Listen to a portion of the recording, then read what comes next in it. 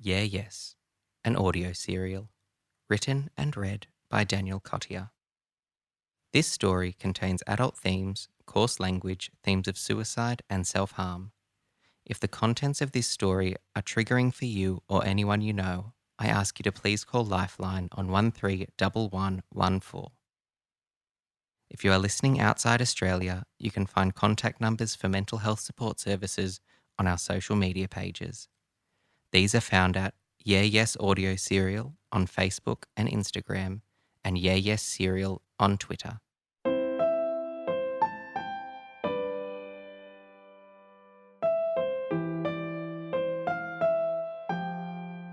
Chapter 3, Tuesday, 8th of August, 2017. I want to vomit as I open the door and smile across the counter at Erin. They hand change back to a customer. You're 10 minutes late. Yeah, I'm so sorry. I knocked over my housemate's vase and I had to clean it all up so it wouldn't get stuck in the cat's paws. Sorry. Good lie. Elaborate enough to seem legit. What kind? Oh, it was a shitty ceramic one from Kmart. Not the vase. What kind of cat? A grey one. Bad lie. Change the topic. Where do you want me to put my bag? They open a door behind the counter. Here, there's an apron for you. Hi, Helen. Small cap. You idiot. Now you need to remember that you have a housemate and a grey cat while showing zero signs of a hangover and remembering they, them pronouns. I put my canvas tote into the little cupboard next to a small grey backpack and a see-through holographic bum bag, which I'm guessing belongs to Erin. Inside the bum bag is a packet of smokes, a wallet, and a ring of keys. The keys have a decoration that matches one of the tables in the restaurant. It has a yellow stripe running horizontally at the top, then beneath a white stripe, a purple stripe, and a black stripe. I did some Googling. It's the non-binary flag.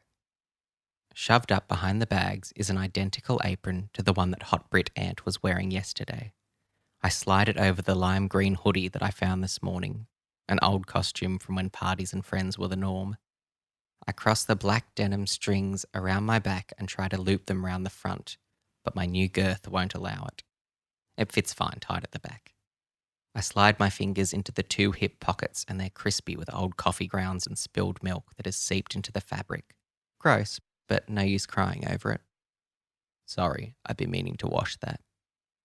They indicate that I should join them at the coffee machine. They run me through it. Pretty similar to the one at my last job. The big difference being this newer model has a handle kind of like an old pokey machine that you pull down towards yourself to activate the steam wand. The last machine had a twisty knob, and if you turned it too vigorously, it would unscrew and fly off. I asked to have it fixed at least 10 times, but they never got around to it. It was an easy fix. Just ring the supplier and ask for a new seal. Erin finishes taking me through the basics. Okay, I'm going to go and take some orders. Ant is on his break, so you'll be on coffees for the next half hour. We only do half-hour trials here. If you're good, you get the job. While I'm doing orders, can you please make an almond flat white? I nod at them and mentally thank Ant for the warning. A half-hour trial is great. Usually you have to do an unpaid 3-hour shift even if you don't get the job.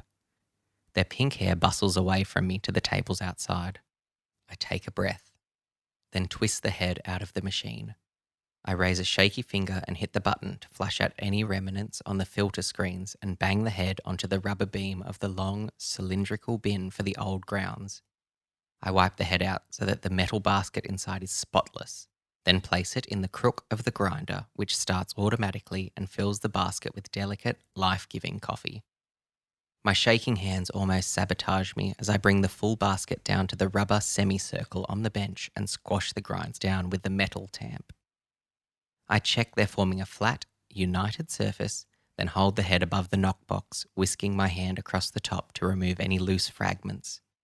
I place the head in the machine, making sure it's nice and tight, then press the shot button, and in the few seconds it takes the boiling water to find the path of least resistance through the grinds, I grab a mug from the top of the machine and place it beneath the twin spouts. While the shot pours, I slosh the almond milk into its appointed metal jug, raise the jug so the steam wand is just below the surface and pull the handle towards myself, praying it'll pay out. The milk makes a horrible gurgling bass sound as the steam wand agitates and breaks the surface. I raise the jug higher so it is submerged and creates a vortex, and a much more palatable hum comes from within. Placing the palm of my hand against the edge of the jug, I look out and check that Erin didn't hear the mistake. They're still outside chatting, so I tune back into the sound of the milk. Almond milk has fewer fat enzymes, so it is a trickier milk to heat and froth.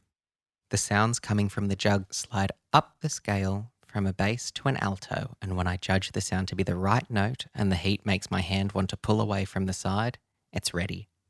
I push the lever back and cut the steam. A final swirl of the jug and a tap on the counter to pop the bubbles on the surface make it ready for the moment of truth. I grab the mug with its blonde crema on top and hold it at an angle, pouring the milk around the outside to cause minimal disturbance. When the mug is looking full, I tilt the milk jug more so a tiny amount of foam escapes into the cup. Then I do my best to release the milk in several tiny droplets. I muster my courage and strike through the droplets in an attempt to make a row of hearts. It doesn't work, and I'm left with a small cactus-looking creation. I put the mug onto a saucer and wait for Erin to try it. I tidy as they come back to the counter, and when they return, my station is immaculate. It's so weird how different my approach to cleanliness is when it's fiscally motivated. No dirty mugs here. These last 40 seconds determine whether or not I get to work here. I hope I haven't wasted them. Erin takes a sip and the silence is deafening. Sorry, I pipe up.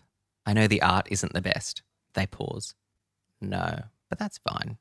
People can get better at the art. If someone has no grasp of how a coffee should taste, there's no helping them. This tastes great. Good texture, good flavour from the beans. Well done. They take the cup over to the sink and pour it out. The pilot light of hope comes back. I reckon I've got the job. The next half hour continues in largely the same manner. They slide me a docket, I make coffees, I tidy, docket, coffee, tidy, and on. Ant and his arms return in a tight, dusty pink shirt. He pulls his apron back on and leans on the counter. How are you going so far? Yeah, good, I think. Great. Did they like your coffee? I think so. Did they get you to make another one, or did they pour it out? Poured it out. Oh, then it was good. A customer walks up and interrupts us. Ant kindly takes her order, a large soy latte. I get started on it. The two of them chat about Robin, who I glean is on maternity leave, and she shows him a picture of the baby. I forgot this was part of customer service, getting to know and pretending to care about other people's lives. I slide Ant the latte and he hands it to her. Oh, she smiles at me. That was quick, thank you. I'm Kate, by the way. Joe, nice to meet you. Nice to meet you, Joe. She lifts up her cup in a little cheers and walks out, blowing Ant a kiss. That's half an hour. Erin comes back out of the kitchen carrying 2 plates. You start Friday morning at 7 a.m.